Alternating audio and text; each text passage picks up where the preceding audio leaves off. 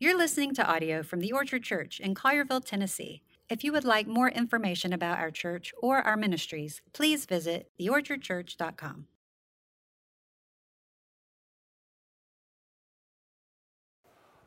I also want to welcome you to worship online, and if you can find a Bible, if you have one close by, go ahead and open it to Mark chapter 4. If you've got some children there, have them open their Bibles, and if you don't have a Bible close by, just watch the words right on the screen because they will be there as I read this story.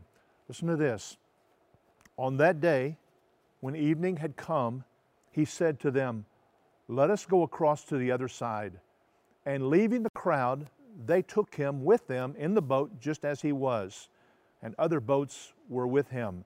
And a great windstorm arose, and the waves were breaking into the boat, so that the boat was already filling. But he was in the stern, asleep on a cushion. And they woke him and said to him, "Teacher, do you not care that we are perishing?" And he awoke and rebuked the wind, and he said to the sea, "Peace, be still." And the wind ceased, and there was a great calm. And he said to them, "Why are you so afraid? Have you still no faith?" And they were filled with great fear and said to one another, "Who then is this, that even the wind and the sea obey him?" A few years ago, I was able to travel to the Holy Land, the land of Israel. And on the way home, we stopped in Rome and we took a tour of the catacombs. The catacombs are these caves that honeycomb the rock underneath the city of Rome. And our tour guide said, these are the places where those early Christians under persecution would hide and huddle together, sometimes for months, just like we're in our homes huddling together. And who knows how long this will last. So as we walked through, I saw some etchings on the wall, apparently carved by those early Christians, symbols of their faith. I saw the cross. We saw the fish sign. We saw what looked like the letter X, which is the first letter in the Greek for Christos, for Jesus, kind of a shorthand for Jesus. And one of the pictures really caught my attention. It was a stick drawing of a boat, and there was a stick man in the boat standing up holding his arms, and lines that represented wind and waves, obviously a picture of the story we just read, Jesus calming the storm. And the guide told us that symbol appears in several places in the catacombs. Apparently it was very precious to those early Christians.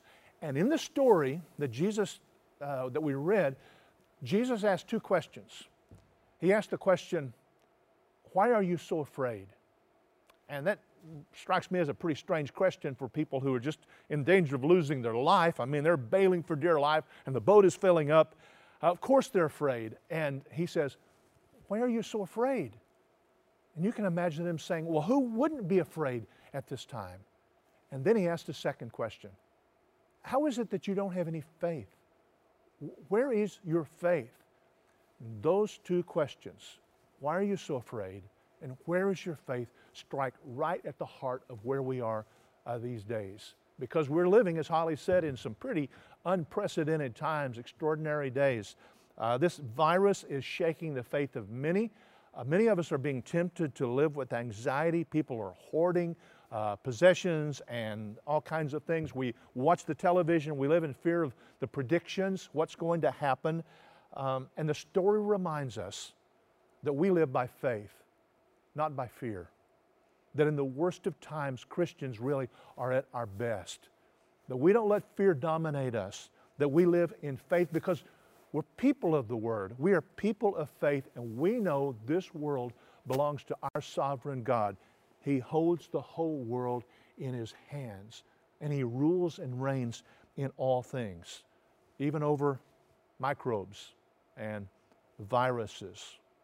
Now, if you've been to the Holy Land, you probably know, well, you've probably taken a trip on the Sea of Galilee in a boat.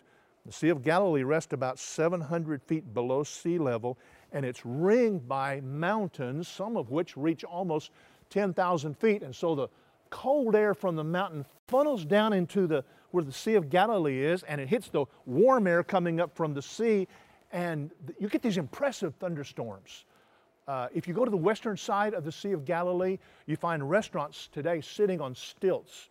And there are little signs that say, if it begins to rain, go get in your car and leave. Because if you stay for dinner, that parking lot can be filled 10 feet with water and your car will be out floating in the ocean. So there's this great storm that takes place. And just like we have various words to describe storms, the writers of the New Testament had a number of different words. We might call a storm a gale or a monsoon, or it's raining cats and dogs. Mark calls it a great storm, literally a whirlwind. And when Matthew remembers his experience, he says this in Matthew 8. When they got into the boat, his disciples followed him, and behold, there arose a great seismos. That's the word that he uses. We get our word seismograph. It refers to an earthquake.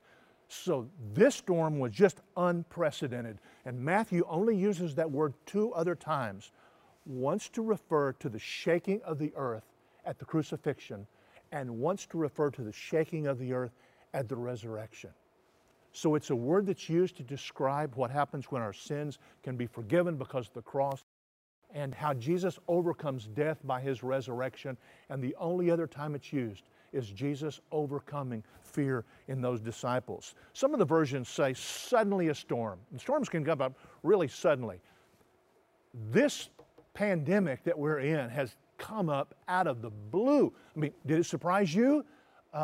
We were looking forward to the NBA and March Madness, looking forward to Memphis in May, the PGA, spring break.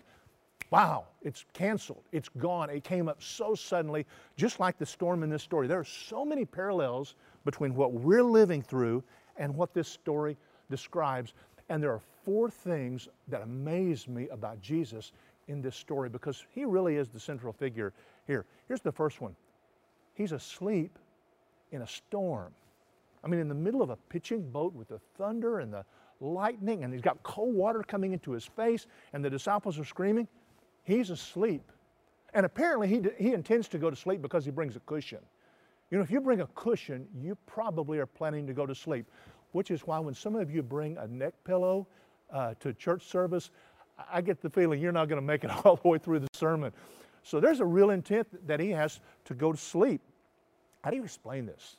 How do you explain sleeping in the middle of this storm? Could you sleep standing on the runway next to a jet plane taking off? Could you sleep in a wind tunnel? Could you sleep with the 4th of July and people are exploding firecrackers all around you? How do you explain this? You say, well, he must have really been tired. And he was. He was human just like us. His teaching had taken a real toll on him. And the man was just exhausted. So he's in the boat. He is sleeping. And I want to ask you a question. When did he go to sleep? Did he go to sleep before the storm began or after the storm began? I think he went to sleep after the storm began. After it began to rain and the wind began to blow and roar, I think that's when he went to sleep. Otherwise, the disciples would have come to him, and instead of rebuking him, saying, don't you care, they would have said, don't you think we need to get back to the shore? I mean, we know these waters. We know what's going to happen, but they didn't. What confused them, what bothered them, was the fact that he knew what was coming, and they knew that he knew. So when they go to him, they actually question his love. They said, don't you care that we're about to perish? I don't know if you've ever felt like that. Many people have. Anyone who's tried to live by faith from time to time has wondered, where is he and what is he doing? It's like God is asleep. Why would God put you in a storm when he knows you're barely going to survive it? Why would God allow you to be tempted to question his love for you? Why would he do that? What's going on? Well, I think what we're going to discover is that even more important than Jesus stilling a storm, that he demonstrates his faithfulness to us in the middle of the storm. Sometimes he says to the storm, peace, be still. Sometimes he says to you and me, peace, be still. And there's a kind of peace that we can have that in spite of what's raging around us. So he goes to sleep in the middle of a storm. You know, everybody wants a miracle. Problem is, miracles only come when we have problems. And every miracle in the Bible happened because of a problem, which is good news for all of us because that makes us all candidates for a miracle at this time. Jesus only shows off his miraculous power when we have problems that need miracles. And maybe the greatest benefit of this pandemic we're experiencing is that we discover in a new way the person who is with us. Here's the second thing that just amazes me about this story. How amazing is it that we would be right in there, we're just walking through Mark, that we would be right at this very text at this very time. He calms the storm with a word. He rebukes the wind. You only rebuke someone who's underneath you, maybe an employee who consistently is late for work, or you rebuke a child. You can't talk to your mother that way. And Jesus rebukes the wind. Kids, it's like he puts the storm in timeout. It's like he says, you sit there and I'll tell you when you can get up and play again. And Jesus just speaks a word of power. He says, quiet, be still. And the wind ceased. And it's not just the miracle of the winds dying down, it's that it happened so quickly. It's like stillness. The wind's roaring, and now it's just quiet. And he says, calm down. Literally, it says there was a dead calm. If you've ever been out on the water and a big boat comes by, you know that that boat creates ripples and the waves just continue for a while. So you would expect when the wind dies down that the ripples just continue. Doesn't happen at all. It's like a giant hand presses the water and it's like glass. It's just calm and you can actually see your face in it. Sometimes Jesus says to the storm, be still. Sometimes Jesus says to us in the storm, peace, be still. And sometimes it's not the calming of the storm that gives us the peace that passes understanding, what the Bible calls peace that passes understanding, but the fact that he gives us a supernatural peace. Well, the disciples are standing there looking dumbfounded. They're looking at the sky, they're looking at the water, and Jesus looks at them and says those two strange questions. Why are you afraid? Where's your faith? Our Savior knows the devastating effect of fear. Fear is such a powerful emotion. He knows that it can corrode our faith like acid. It robs us of joy. It takes away our hopes. It's so powerful. Fear's not can be a good thing. Fear can keep us from doing things we really shouldn't do. Because we have some fear, we obey. Because we have some fear, we follow the traffic laws. Because we have some fear, we don't get ourselves into some situations. And there's a special wisdom in what the Bible calls the fear of the Lord. So fear in itself is not a sin. It's what we do with the fear that leads us into sin. When we exclude God, factor God out of the equation of what's happening, we open the door for fear to be a tyrant, dominate our lives, capture all of our thoughts, keep us awake at night. The interesting thing is, more than any other command in Scripture, we find these words. Don't be afraid. 365 times in the Bible, don't be afraid. Which tells me for every day, there's a word from God, do not fear. I love the story that I heard one time of a woman talking to her husband, and she said, when I'm afraid, my mouth goes dry and my palms sweat. And her husband looked at her and said, well, why don't you lick your palms? We are just dominated by fear, don't we? Fear is always knocking at the door, but you don't have to open the door. You don't have to invite fear in. And people all around you this time are going to be afraid, not you. People all around us are hoarding, not you. People all around us are going to be more afraid tomorrow than they are today, not you. It really is possible to live with less fear tomorrow than you have today. Jesus also asked the question, where's your faith? That's the key to overcoming fear. Don't you trust God, he is saying. And we are to be people of faith, dominated by faith and not fear. And apparently the disciples had forgotten the lesson that he had just taught in the Sermon on the Mount when he said to them, you're more valuable than flowers and birds. God cares for them. will He not much more care for you, O you of little faith? So here's my question. What does faith look like in a storm? What did Jesus expect those disciples to do?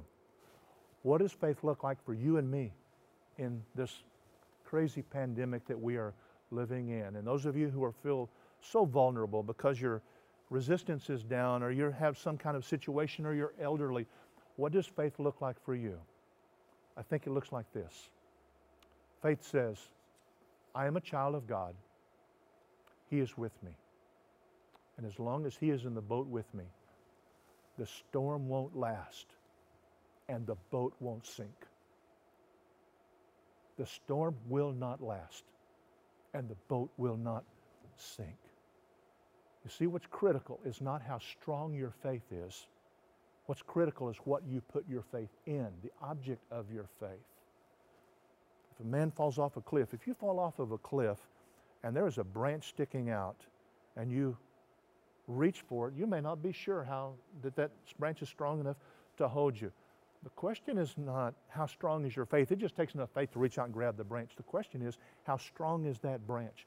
And Jesus is that branch. And that's what the disciples discover. That's the fourth thing. He creates greater fear than even the storm. This is so incredible. It says after the storm, when it's calm, they feared a great fear. Before He calms the storm, they're afraid. After He calms the storm, they're terrified. The rescue causes more fear than the storm itself. You know, people in the ancient world saw the sea, the ocean, as evil and destructive and uncontrollable, unmanageable, all-powerful. Only God could control the sea. And those disciples, being good Jewish men, knew their Hebrew Bible, which says, Psalm 65:7, God stills the roaring of the seas, the roaring of their waves. Psalm 89:9, O Lord God of hosts, who is mighty as you are? You rule the raging of the sea. When its waves rise, you still them. Or Psalm 93:4, mightier than the thunders of many waters, mightier than the waves of the sea. The Lord on high is mighty. Or Psalm 107:29, the Lord made the storm be still and the waves of the sea were hushed. And what is dawning on those men is that this person in the boat with them has absolute supreme power over the storm. He not only knows it's coming, he has total power over the storm. And when you're with someone who has absolute, supreme, total power, you would feel a little awe. You might even feel some fear. You see, what you believe or who you believe is most powerful will be the master of your thoughts and your actions. The storm has immense power. Jesus is more powerful. The storm doesn't love you like He does. He is all-wise. He is as loving as He is powerful. And for Christians, every storm obeys Jesus. Every storm serves His purpose. You don't understand it. He lets things happen that we don't understand. He does things not according to our plan, what we would want, things that don't make sense to us. But if Jesus is God, then He has a great enough reason to let you go through things that you don't understand. I think if those disciples had known and realized He is absolutely powerful and He is with us and He loves us, they would have thought, the storm won't last and the boat won't sink because He is sharing their fate, and anything that's happening to them has already happened to Him first. It's like David said in the Old Testament, though I walk through the valley of the shadow of death, I will fear no evil, for you are with me. Fear comes from forgetting the power of Jesus or doubting His commitment to us in a storm.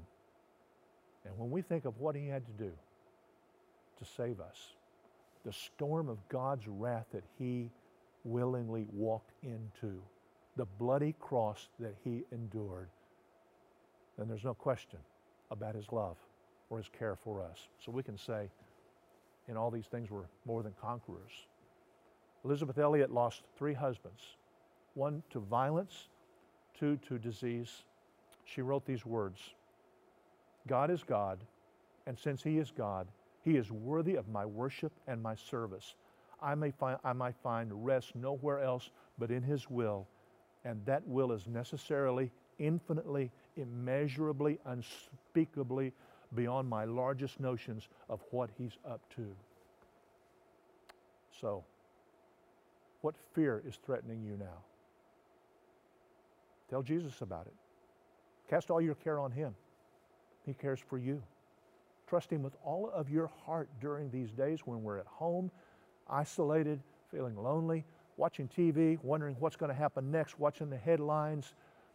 Trust Him with all of your heart that He's going to direct your path through this. And the peace of God will guard your heart and your mind through Jesus Christ. I watched one time Max Lucado tell a story about when he was 6 years old, his dad let him watch the old horror movie, The Wolfman. He said his dad lived to regret that decision because Lucado said he couldn't sleep at night. He was afraid of the Wolfman. In fact, he was convinced the Wolfman lived in his living room behind the couch. But the problem was, at nighttime, when he would get up to go to the kitchen, he had to walk through the living room. And he said, I would stand right at the edge of the living room. My dad had told me, don't wake me up if you're thirsty. Just go on in the kitchen, get a glass of water. He said, I would stand right at the edge of the living room and say, I'm not going in there. The Wolfman lives in there. So he said one night he couldn't walk into the living room and woke his dad up. His dad was just like Jesus, was sleeping in the middle of this storm. Woke his dad up. His dad said, what's wrong? He said, well, I'm afraid. Well, what are you afraid of? The Wolfman. His dad said, come on. Got up, and Lucado said he grabbed hold of his dad's T-shirt and walked right through the living room where the Wolfman was living. He said he got into the kitchen and began to drink water.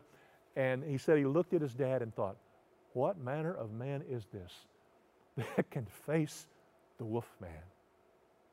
Just like the disciples said, what kind of man is this that can calm this storm? Could it be that God views our fears the way Max Lucado viewed the Wolfman? Could it be that all that stands between you and the courage to face your fears is going to your Heavenly Father and telling him about being afraid? Could it be that God uses our fears to show us more of Himself than we knew before? Isaiah 46 says, I am God, and there is none other. My counsel shall stand. I will accomplish all my purposes. Our Savior only does what is wise and good. He has purposes for this virus and its impact. And Christians are people who trust Him, know that He is with them, and we live by faith, not by fear. Let's pray together. Lord, thank You for the interesting way that this particular text was what was assigned for today as we walk through this series. Thank You, Father, for the fact that You stand with us. You are wise, You are good, You are accomplishing purposes that we don't understand through all of this. And You call us to be people who live with bold faith. We pray, Lord, that our eyes would be on You, not the storm. We realize that nothing can happen to us except what goes through You first. Help us, Father, to trust Your power and Your presence and Your love. Help every parent here with children to calm the fears of children, because we as parents are trusting You and our confidence comes from You. We pray, Lord, for people who are very vulnerable. We pray for those who are dealing with sickness. We pray for those who are dealing with a scarcity in their home. Make us people, Lord, who are not only calm, not panicked, but people who are willing to share. Use us, Father, we pray in these days. In Jesus' name, amen. Thanks, folks, for joining us. Look forward to seeing you next week. You're listening to audio from the Orchard Church in Collierville, Tennessee. If you would like more information about our church or our ministries, please visit theorchardchurch.com.